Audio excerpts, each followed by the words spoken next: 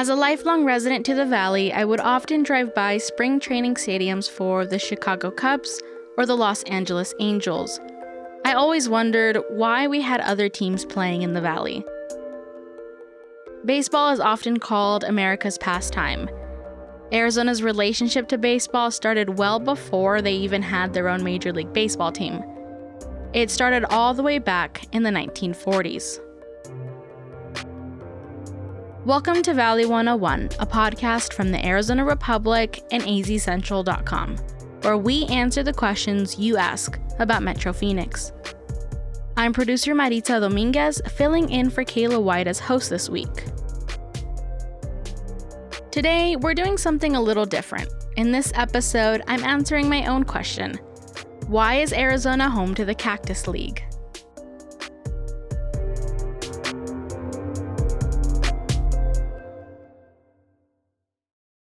Now, the Cactus League is the name referred to all the teams that play in the Valley during spring training. To learn more about this, I spoke with Charlie Vassalero. He's a freelance baseball writer and Cactus League historian. And in full transparency, he's also written for the Republic in the past. Charlie discovered his love for baseball as a young child. I was already a big baseball fan. I think I got bit by the bug by the time I was about 8 years old. When I was 9 years old, I was a Mets fan and I lived on Long Island. He found baseball through his uncles. They take him to games, and living in New York City, he said he was born into the Mets fandom. Then, at age 14, his parents moved across the country. And that was an abrupt and culturally shocking move for a New York City kid to all of a sudden find himself out in the desert. At first, he was unhappy being pulled away from his hometown and the Mets. But then one day on the bus ride to junior high school, he noticed something outside the window. Said to some kid sitting on the bus next to me, "What in the world? What's over there?" And he says, "That's the Cubs." And I said, "Right, the real Cubs? The Chicago Cubs are right there." He goes, "Yeah, that's where they have spring training." I said, "You're kidding me." And he said, "No, it's real. It's March, it's spring." He had no idea Arizona hosted spring training games. As a New York Mets fan, he thought it only took place in Florida, where his home team trained. So the minute he got off the bus, he went straight to the stadium. I didn't even think about going to school that day. I just went right over and hung out there all day and watched the players working out and got into the game and somehow got back home. He did this a few more times, until he got caught by his parents. Discovering the Cactus League opened the door to his now career. He said in school he'd always find a way to write about baseball.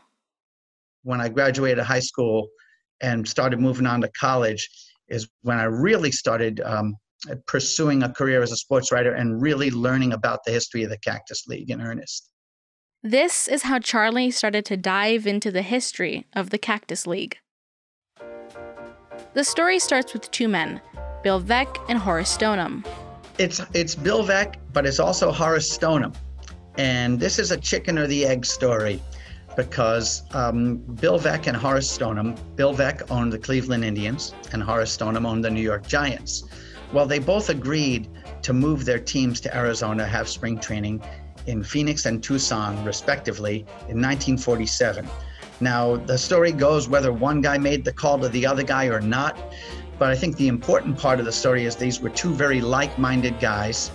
And even more significantly, they were progressive thinkers. Bill Veeck already had a relationship with Arizona prior to bringing his team here. He owned a ranch in Tucson where he would spend his winters.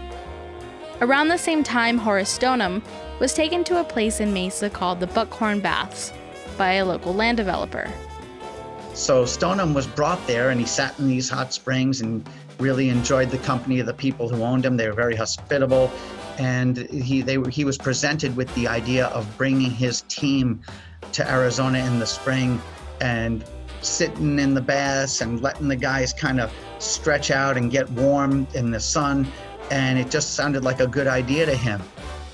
So in 1947, Bill Veeck brought his Cleveland Indians to Tucson, and Horace Stoneham brought the then New York Giants to Phoenix. The Buckhorn Baths would become a place in the 1950s where players would go to relax. So that's how Arizona's Cactus League started. But it just so happens that the Cactus League started at a really interesting point in baseball history. The same year Veeck and Stoneham brought their teams to Arizona for spring training, Jackie Robinson broke the color barrier in baseball.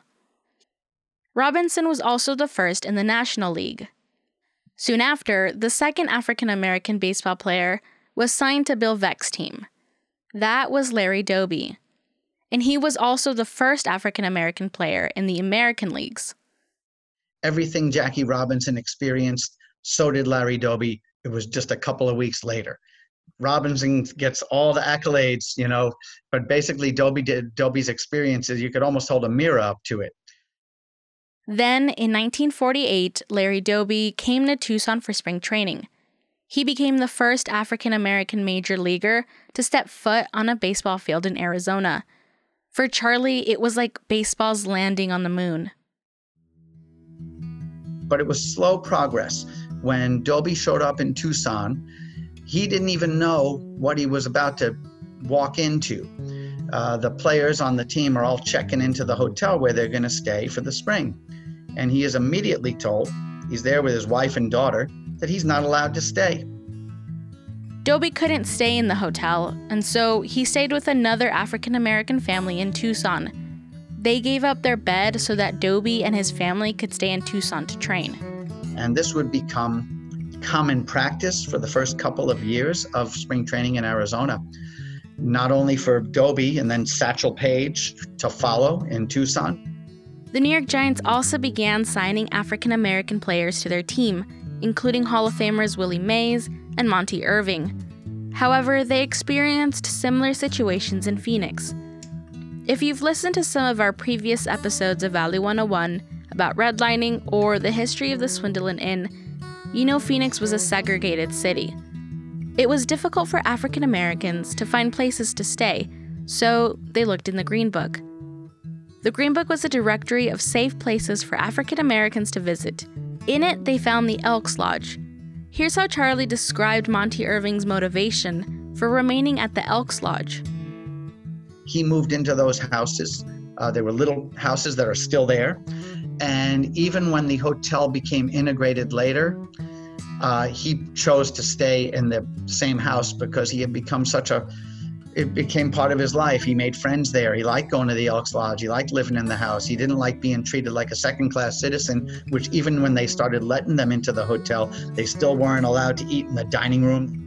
The very presence of influential African-American athletes in Phoenix planted the seeds of integrating the city. Now, this is also, it's a cultural and an economic issue, because what happened was when they were excluded from being able to stay at the hotel, the owner of the Giants went to the owners of the hotel and he said, "You like this contract? You like the money I bring in here every spring? All these guys and all these rooms we take up and the money we spend? Yeah, because you don't start letting these players stay here. I'm just gonna pack up and we'll stay somewhere else." So boom, that's how you knock the doors down. As spring training grew, so did its cultural impact on the Valley. Once the two teams were settled into their respective towns, more teams followed. Next came the Chicago Cubs in 1952. 2 years later, a fourth team moved to Arizona for spring training. The league was not called the Cactus League until 1954 when the Orioles joined the league. That's when it got the name, because that was the fourth team. Before that, they just were the three renegade teams out there in Arizona playing. But when the Orioles joined the league is when the league got its name. Charlie said that 1954 was a benchmark year for the Cactus League teams in another way. The Giants and the Indians, the founding fathers of the league, met in the World Series that year. So that kind of doubled the, legitimacy, spoke to the legitimacy of having spring training in Arizona in a big way. The next year, on March 11th, Phoenix held a parade for the World Series champions, the New York Giants.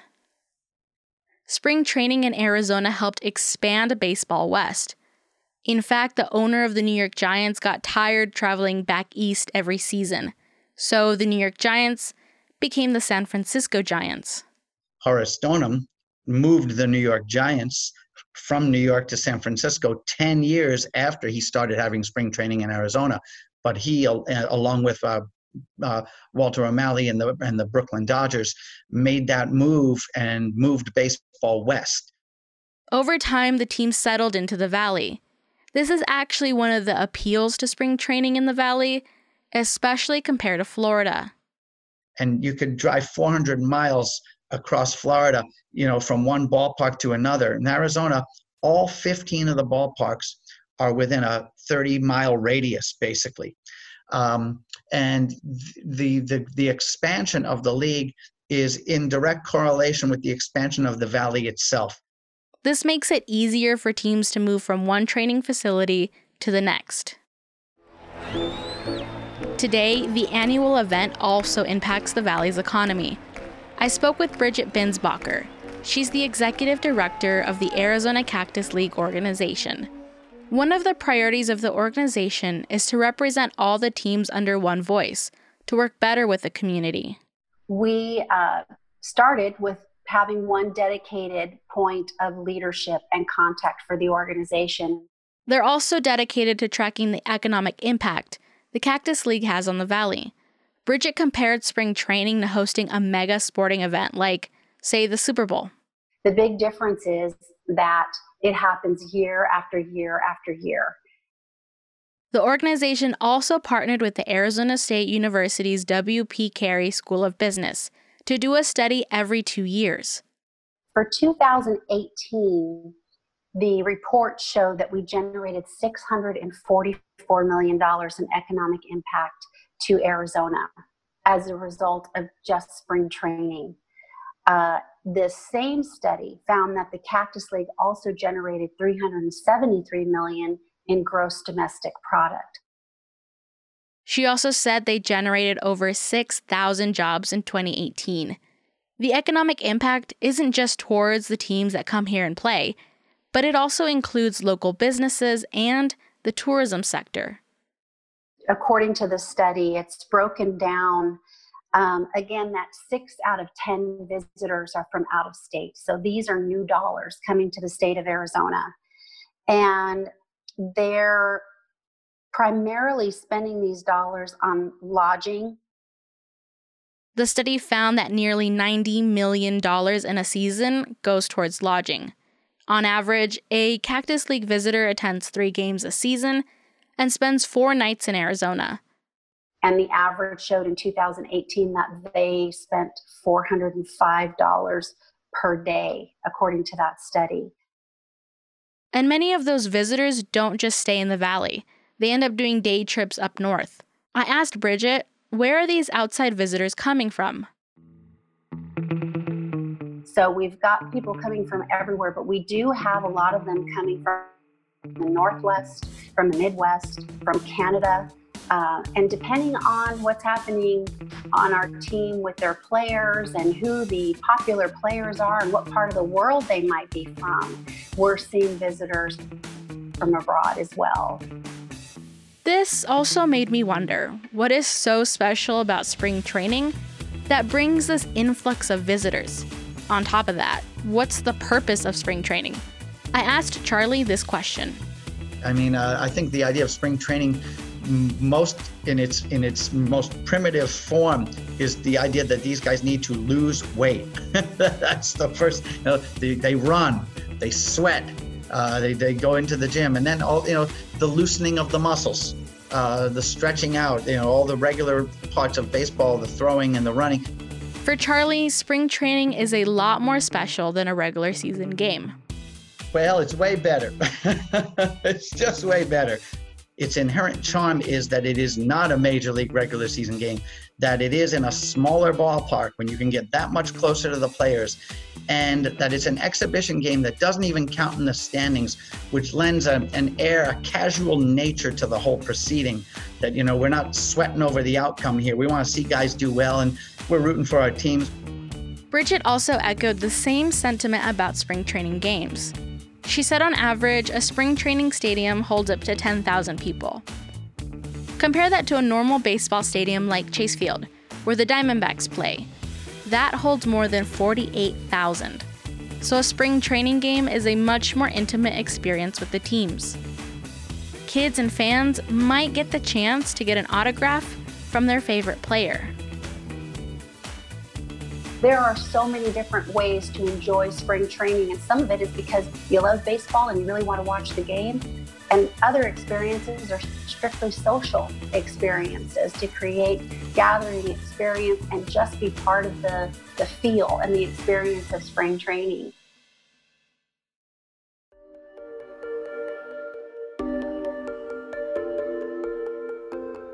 Well, listeners, that's it for today. But before I let you go, I must make a confession.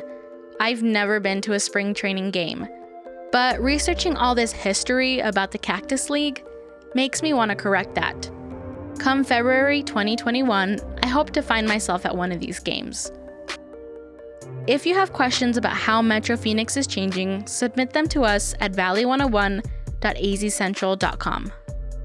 And if you're a regular listener to our show, please consider supporting it by subscribing to azcentral.com. Our regular host, Kayla White, is out this week on furlough. We know there's a lot of uncertainty these days, but something as simple as a digital subscription can help ensure our ability to bring you these stories week after week. And as always, thank you for listening to Valley 101, a podcast from the Arizona Republic and azcentral.com. See you next week.